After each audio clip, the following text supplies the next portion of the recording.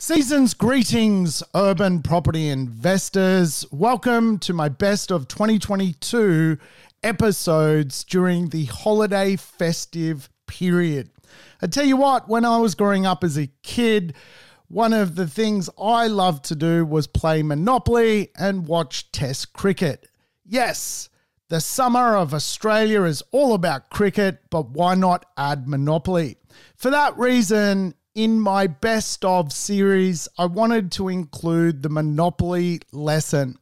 Perhaps for you, it will change the way you view just playing this simple board game.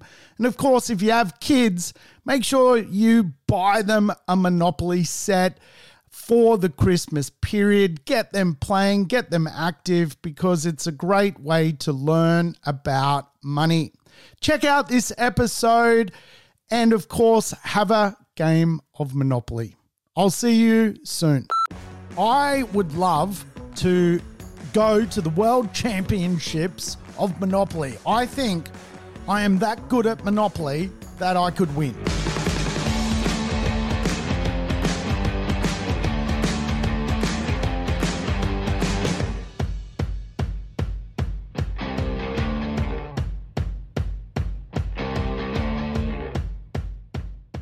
Welcome to the Urban Property Investor. I'm your host, Sam Saggers, here to help you crack the code of real estate wealth. I tell you what, today we're going to crack into the board game of Monopoly. We're going to dig into what Monopoly can teach us as property investors. And I tell you what, there are so many lessons of this great little board game, which I would encourage everyone to play. In fact, inside our property investor village, we do often partake in mass games of Monopoly. Yes, we play Monopoly, we play the cash flow game by Robert Kiyosaki, and we even invented our own game when it comes to real estate. We call it the property game.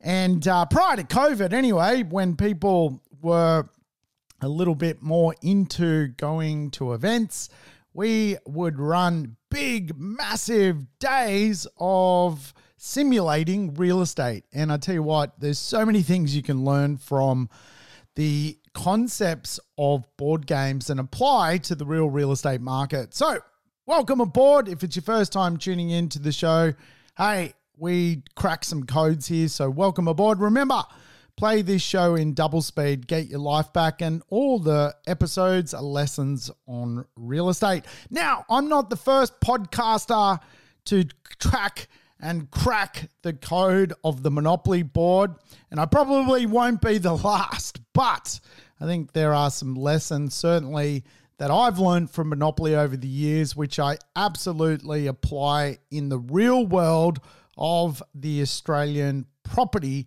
marketplace. Now, I'm a fan of Monopoly. I grew up playing a bucket load of Monopoly. In fact, some of my friends and I would have like some serious long games that could go literally several days.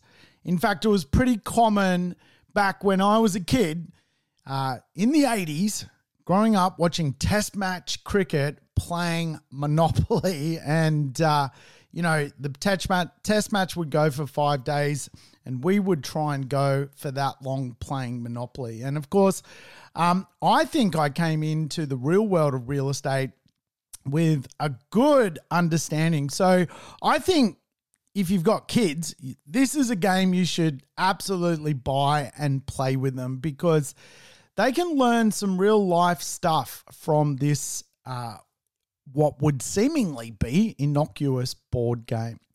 So there's some techniques to play the game of Monopoly, and I would love to go to the World Championships of Monopoly. I think I am that good at Monopoly that I could win. Now, I actually Googled the World Championships of Monopoly, and prior to COVID, it was a thing.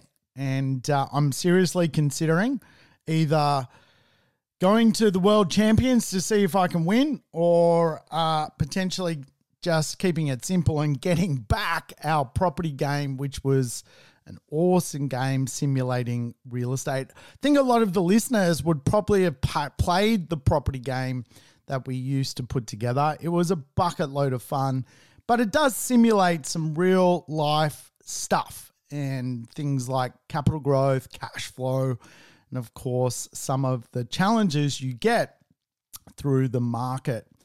So it's a good idea to learn this stuff because I would rather learn from a board game than spending $800,000 to get a property and then that property goes sideways or wrong.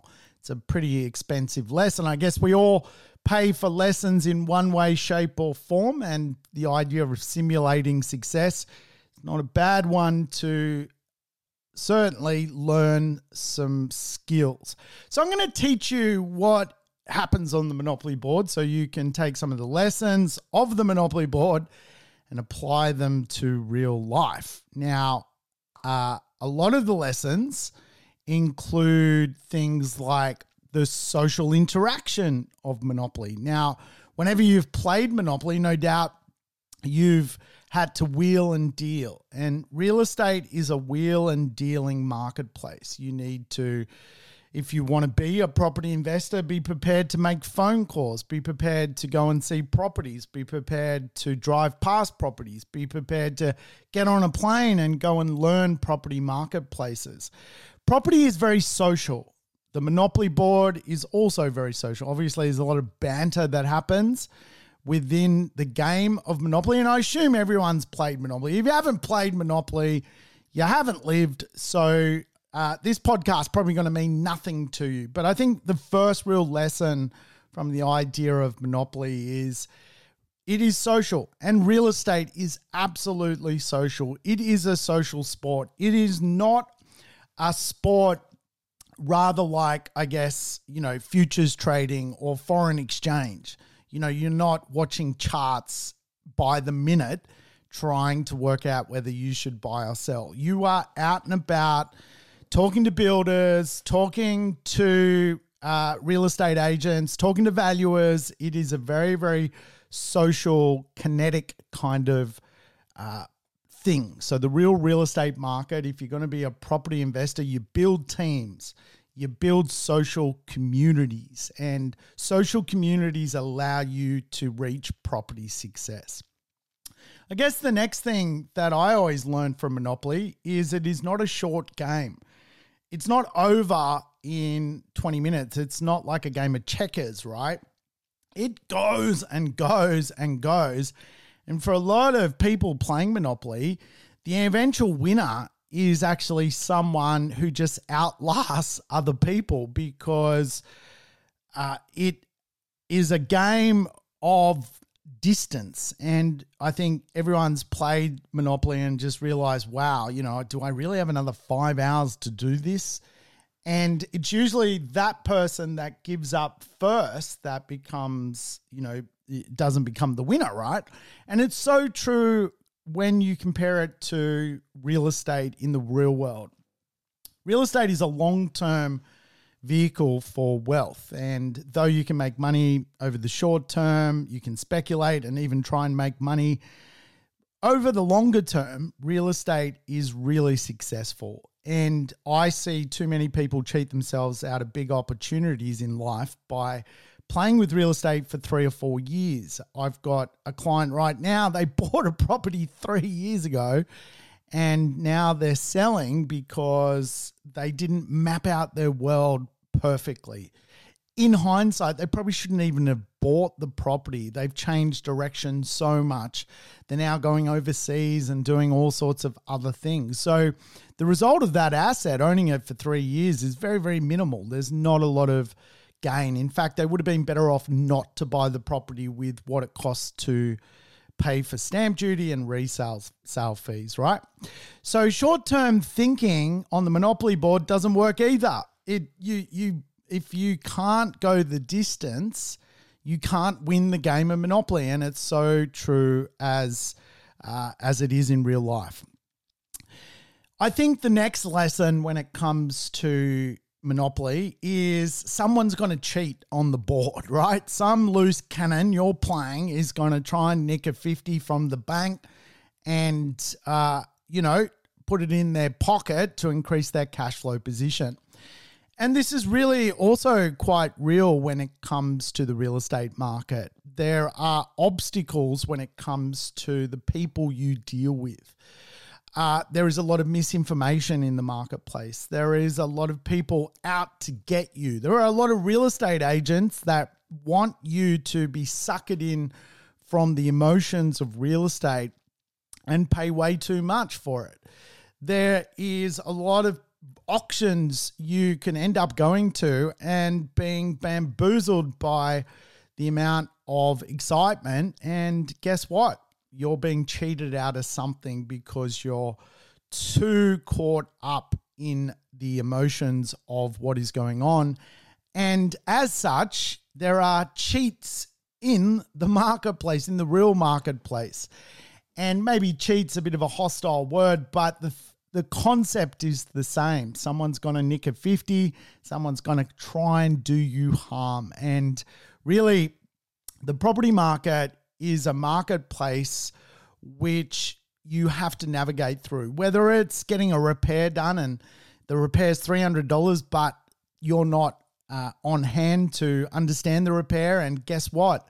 The plumber's charging you $500. So cheats are amongst the real estate market in the real world. And some of this stuff you need to be cognizant of, and some of this stuff you also need to not let stress you. It's just the way it is, unfortunately, in society. I think the next lesson of Monopoly is no one's won Monopoly without having a diverse set of assets. Like, you can't play on the Monopoly board with just one or two properties and then chill out. It's not going to work. Like, you don't win that way. Diversity and asset strength, in other words, a portfolio wins Monopoly. And it's so true in real life as it is in the game of Monopoly. Like, if you buy one property and it's your family home, it's probably going to do very, very well. Like, let's not underestimate, that is a great decision to do. But it probably won't create a huge amount of wealth for you. It will do well for you, but it's not going to create you passive income. The only way to create passive income is to diversify and buy more assets, whether they're real estate or shares or more superannuation, whatever it may be. The Monopoly board teaches us that one asset is not going to be good enough. I think the Monopoly board also takes us in a place where luck plays a part. Luck does play a part. Now, I spoke to a client of mine who got into the market just 2 years ago, right? They'd never owned real estate before, and we helped them acquire a quite good middle ring kind of $1 million property, and they've already made close to $500,000 already. Now, that is not normal. Normally, that process takes a lot longer. And now they have kind of like this almost perverted view of the real estate market. They're ringing up going, let's do it all again. And, the market's changed now. So now there's a new set of parameters to think through, right? But luck plays a part. For them, there was really luck, but it was directional luck. In other words, they decided to map out their life and choose a new direction for it. Luck came along being the boom for assets like what they chose, but it was directional luck. And I think the Monopoly board teaches us that if you've got a good, clear strategy, you're going to get luckier on the board than people with no clear strategy. Luck plays a part. Yes, you can end up on the wrong house or the wrong spot of the board. The roll of the dice could, send you to jail or whatever it may be. But the point or the lesson of the board is you need directional luck. And the more directional luck you have, the better off you're going to be. I think we can also learn from the Monopoly board that there are cycles, right? Every time you go around the board, it's kind of like emulating a part of the cycle. So every lap you do, another cycle begins.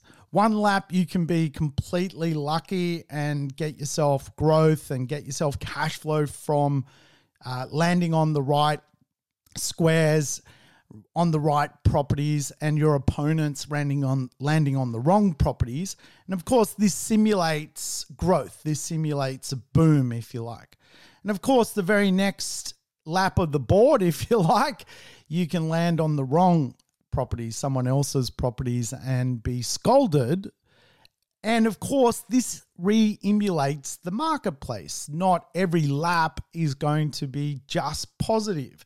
There are a lot of negatives when it comes to real estate. There are a lot of challenges you have to work your way through when it comes to landing on the wrong spot on the Monopoly board.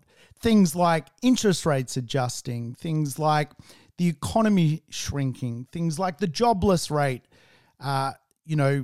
getting worse. All of these things are real as you do laps or cycles in the real Australian property market. And the Monopoly board does a great job at re-emulating that. You're going to have some pain. And I always say this, the point of being a property investor is to embrace the pain. The more pain you can embrace, the better off you're going to be.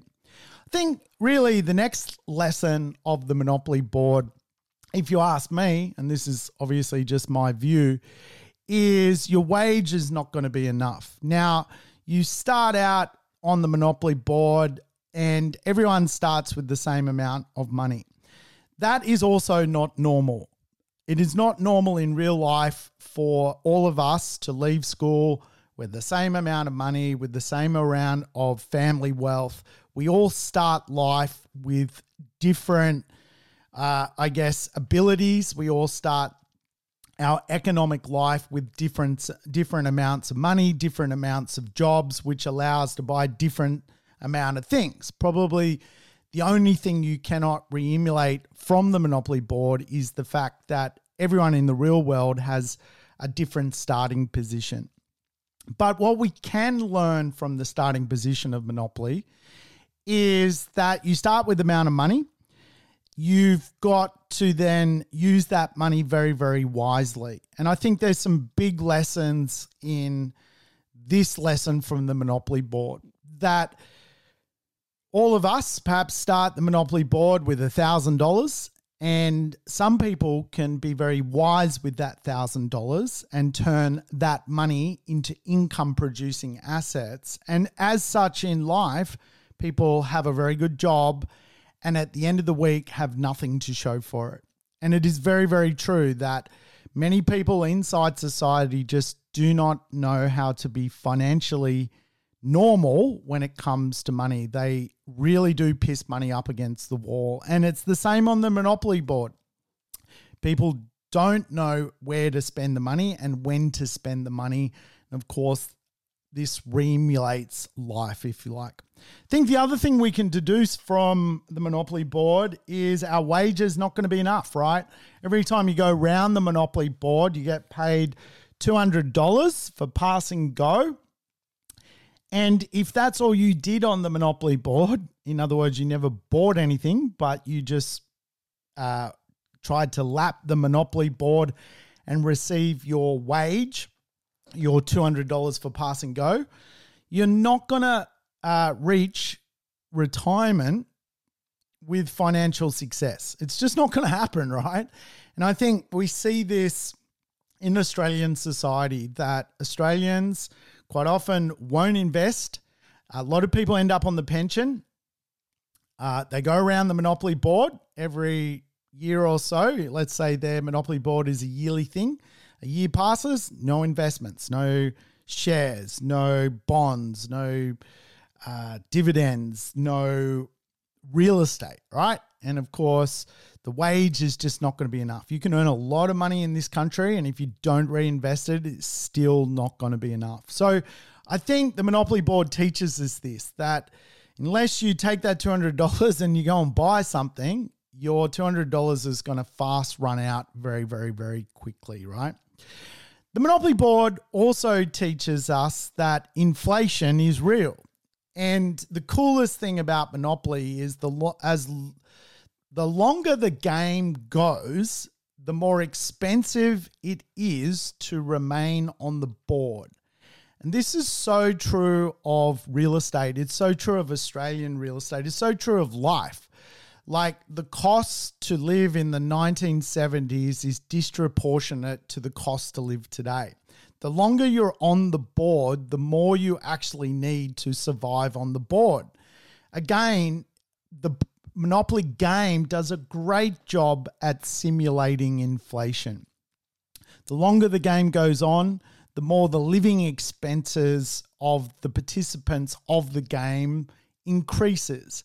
In other words, when you go around the Monopoly board, you're more likely later in the game to land on a square with, pay someone with 4 houses on the square than at the start of the game when you land on it, there's no houses on the square. And of course, the punishment for landing on that square later in the game is a lot more money. So as time goes on, you need more.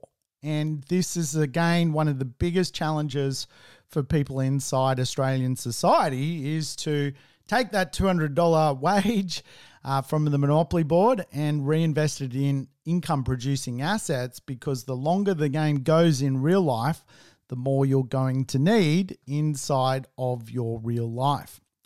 I think we can also deduce from, and I don't even know if deduce is a real word. It doesn't sound like a real word, does it? Deduce. I don't know. I can't say punkum either. That recessions happen on the Monopoly board, right? Recessions absolutely happen on the Monopoly board. They happen in real economics, and they also happen on the Monopoly board. It's very common on the Monopoly board for you to have potentially a couple of laps which just go completely wrong. And really the simulation of this is very much in line with the truth of real estate investment, that things can come along and just send your ambition sideways. And the fact that you need to overcome sometimes the market stagnating, things going sideways, your life being turned upside down. You know, in the real world, people get divorces, there's challenges with work, there's all sorts of elements which unfairly, just the way it is, impact people. But again, on the Monopoly board, this happens to you. It's very, very common to run into real challenges as the game goes on. And of course, if we go back to really the people who win Monopoly, they have patience to play the long game. And again, I've been in Monopoly board situations where I'm clearly coming second, but the person coming first is losing their patience and wants the game to end. And in real estate, in the real life world of real estate, this is so critical because, again, I've made more money out of real estate than everyone I know because I just hold real estate longer because I've got more patience than most people. Most people are changing their life constantly, and for whatever reason, that constant change in their mind reflects on their assets and their wealth. Now, I can't put my finger on why, but it's obviously just the way it works.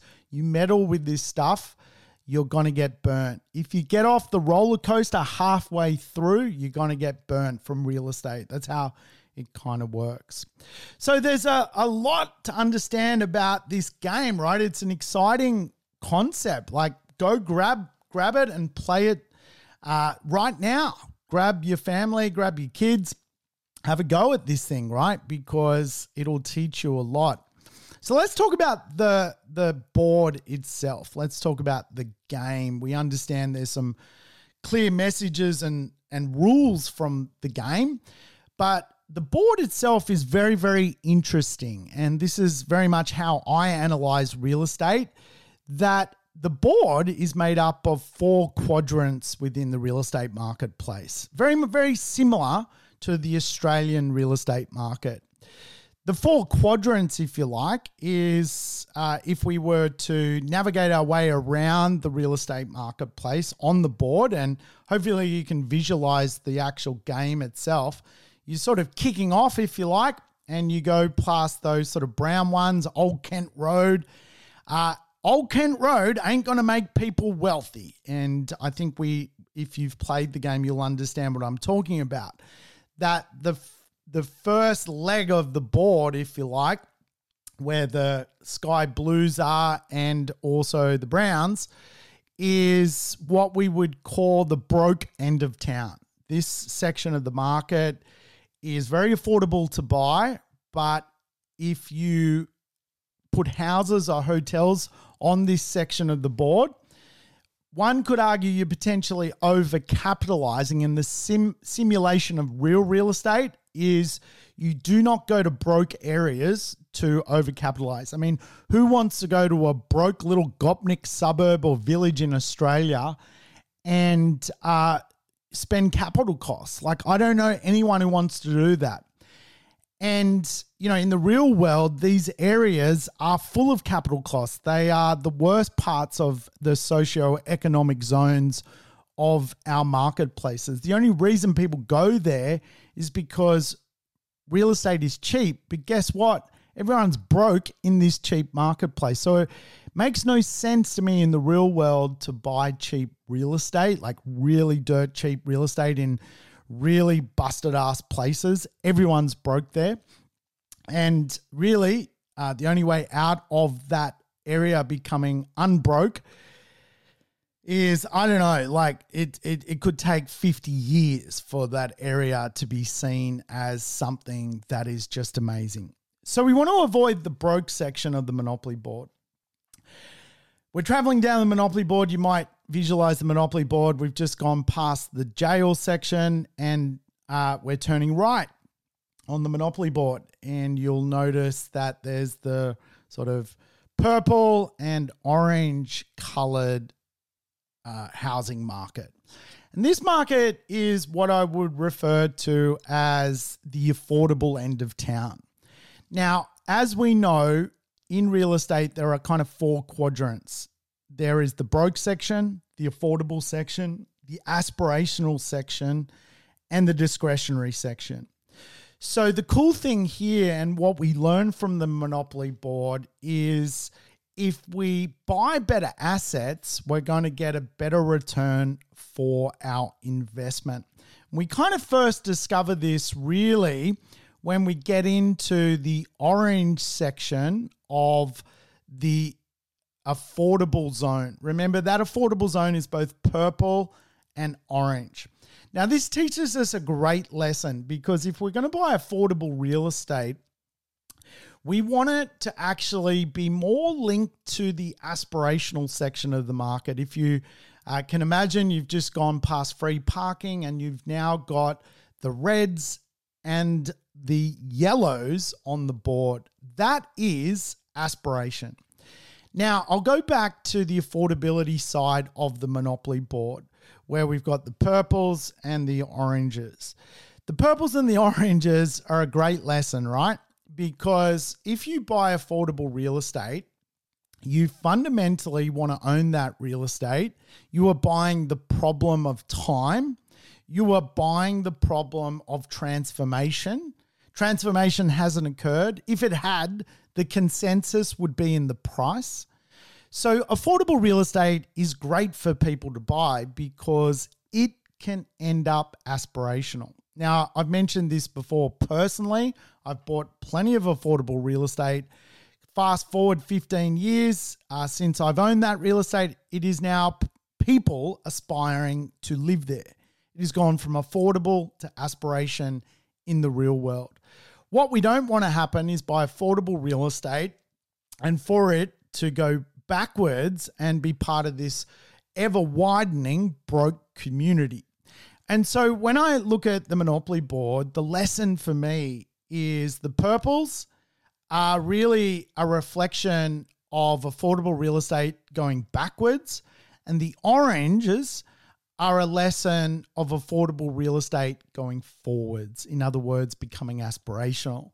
And personally, when I actually play the game of Monopoly, for me, the oranges and reds and yellows are a great value proposition, because to put housing on those assets It is affordable. It doesn't suck your cash flow. And it really does sort of re-emulate the middle consensus of Australia, the middle of the marketplace, where the masses of people are.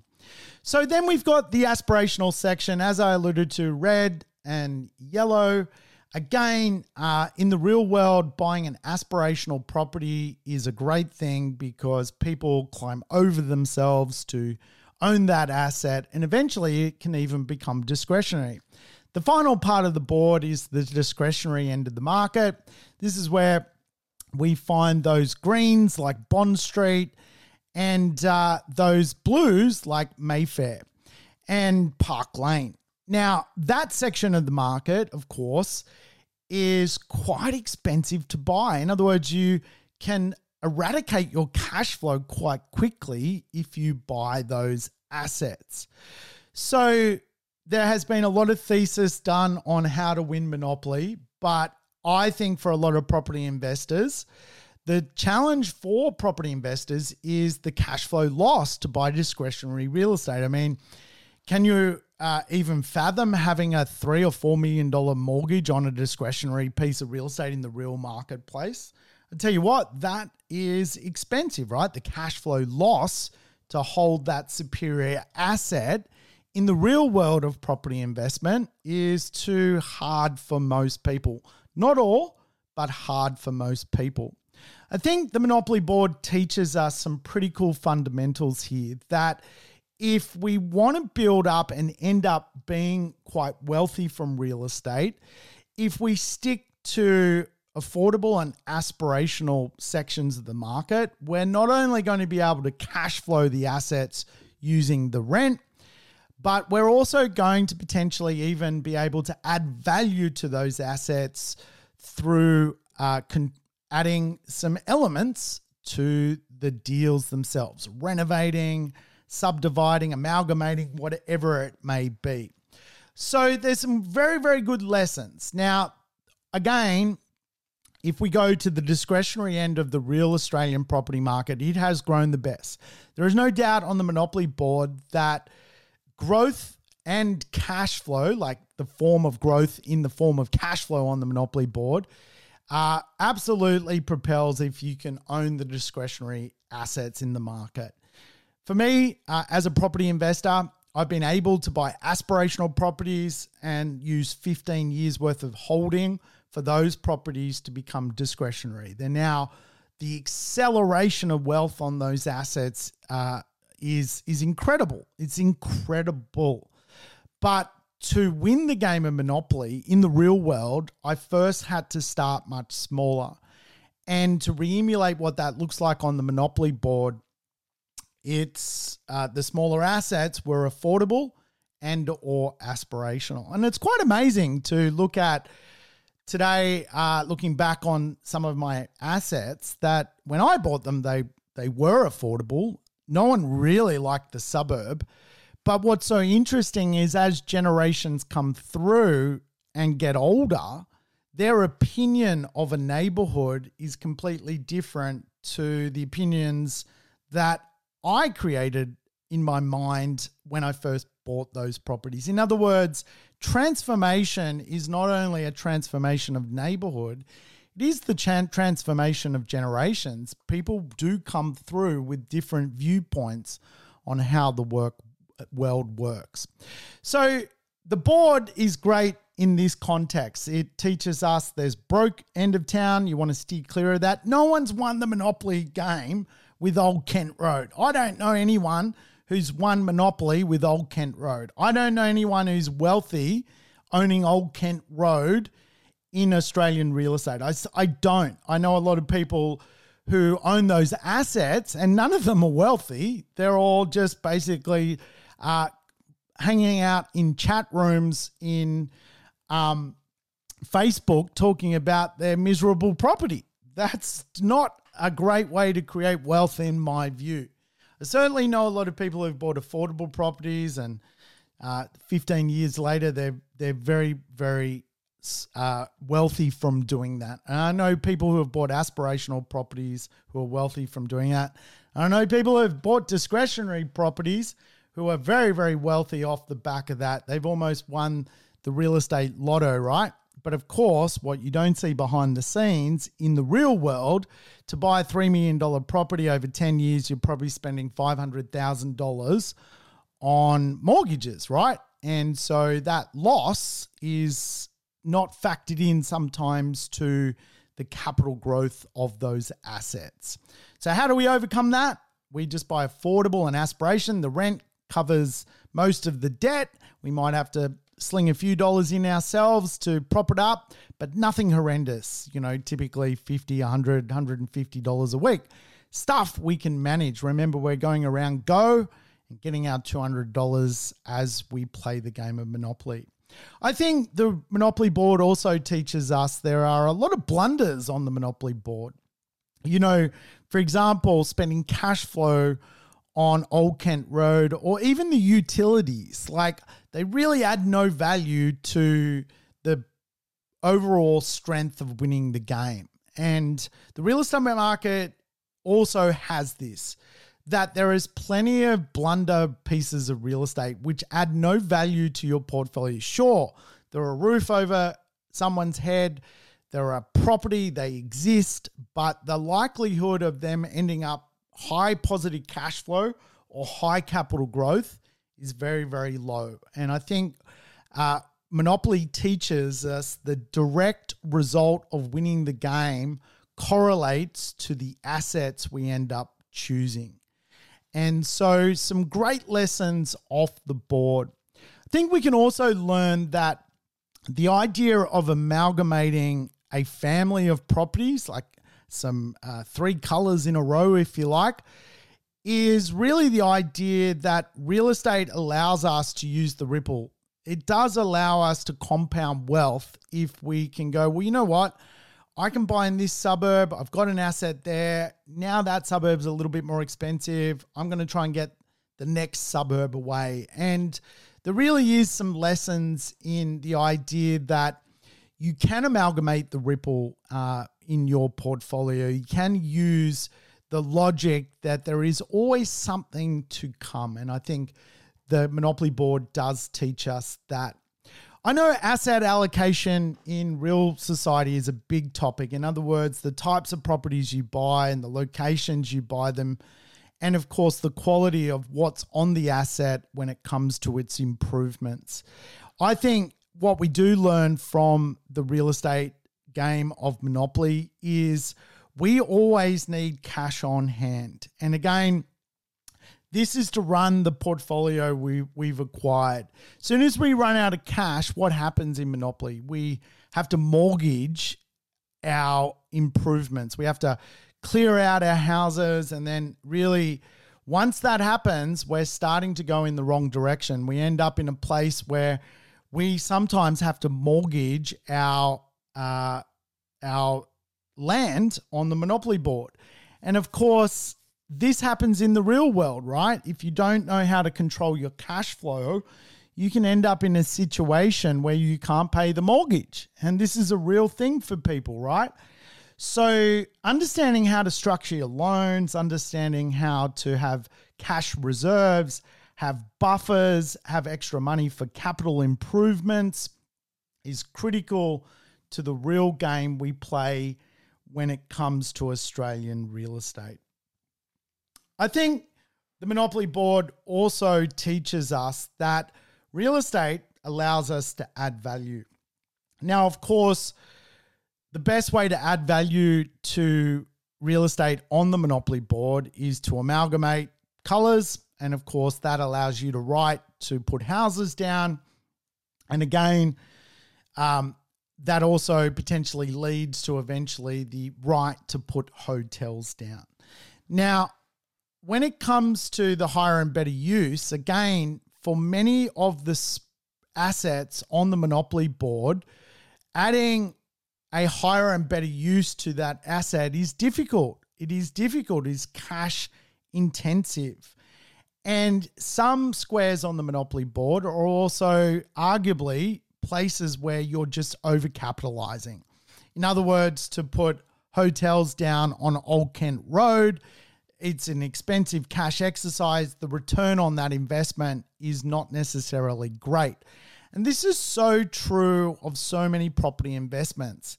I think the biggest mistake property investors make is to not factor in future capital costs, the costs to bring a property to its normal value state. And so many people buy sort of old properties which are really past their use by date and struggle with capital costs, the costs that comes their way. I was looking at one asset just this morning. Like, it's got $36,000 worth of doors it needs to be put onto the property because the doors and the frames are basically dysfunctional.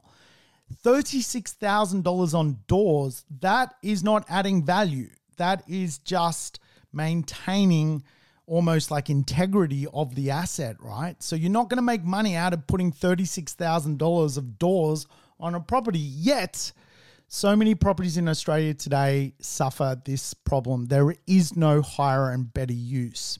However, Monopoly does teach us that if we can find the right assets on the Monopoly board and we cash flow ourselves well and we create a higher and better use, a better looking property on the Monopoly board that's represented through more houses on the square, we're going to get a bigger and better result from that asset. And that is very, very, very true. But the Monopoly board also teaches us another critical lesson, and that is that we can change the trajectory of our cash flow by understanding that hotels almost create a new mixed use. And so when we start buying assets, we're acquiring the land, then we build houses, and then eventually to get the maximum amount of rent from properties, we use things like hotels on the Monopoly board. Now, in the real world, this is so true as well. And I always teach this as sort of like a contemporary mixed use. Today, you can buy a great property and you can work out how to increase its rental return by being your own hotelier. You can do things like Airbnb on a property to change the trajectory of its cash flow. Not all properties, but certainly properties in the right location with the right appeal, look and feel, you can absolutely change the trajectory of its cash flow. And again, this teaches us so much on the Monopoly board, as much as it teaches us what is happening in real Australia, that there is opportunities out there where we can absolutely buy some growth, but also buy a cash cow. I think the Monopoly board as well also teaches us that we can wheel and deal. Like, capital growth is a thing, right? On the Monopoly board, you can buy and sell things to other players. And of course, this is the real market of Australian real estate. We buy and sell stuff all the time. I think the critical lesson here, though, when you do analyze what is bought and sold, is the best properties are in the highest demand on the property board. In other words, players quite often want the same properties when the game starts. Everyone's got some ideas in mind. Sure, Monopoly is a game of dice, so you do have to factor in what you land on. But for the most part, a lot of the Monopoly players that play the game all want the same properties. And this is so true of the real estate marketplace. There is a lot of money out there. There are a lot of people that want properties, and the right properties are in hot demand. And it will always be like that. In fact, it's probably going to get even harder to acquire the best properties as competition for them continues to rein in thick and fast. I think the last lessons of the Monopoly board, which I want to share, is, of course, the luck cards like Community Chest. You can pick up cards which do absolutely re-emulate what owning real estate's like. For example, you can pick up a chance card which basically says you need to repair all of your houses. This is common. And again, I think a lot of property investors love the idea of making money out of real estate, but forget real estate is a real structure. and the card where you sort of pick up, the idea of having to renovate all your houses or hotels is very, very true. I mean, just 2019, I was caught with 3 renovations where I had to improve the asset to maintain the yield. This comes at a cost. This is not free. This is not cheap. You need to run the right structures to be able to handle that. So this stuff on the Monopoly board really does re-emulate what happens in the real world. You can get things like in the chance card or community chess, your tax return is done. You've just received $200. This is true as well in the real game of Australian real estate. Absolutely, one of the best ways to control your cash flow is to make sure you're getting some income-producing assets, which get great depreciation as much as anything else, and you're getting your tax cash flow back. There are a lot of lessons from the game of Monopoly. I'd encourage you to go and play it. This is my version of the lessons of Monopoly. Hey, thanks for tuning in to the Urban Property Investor. Thanks for tuning in to the Urban Property Investor. To never miss an episode, make sure you subscribe to the podcast on your favorite app or on YouTube. And I would love it if you could give the show a rating and share it with your friends and family. In between episodes, you can always keep in touch with me by connecting on social media over Facebook, Instagram, or LinkedIn. Until we meet again on the next episode of the Urban Property Investor, take care and bye for now.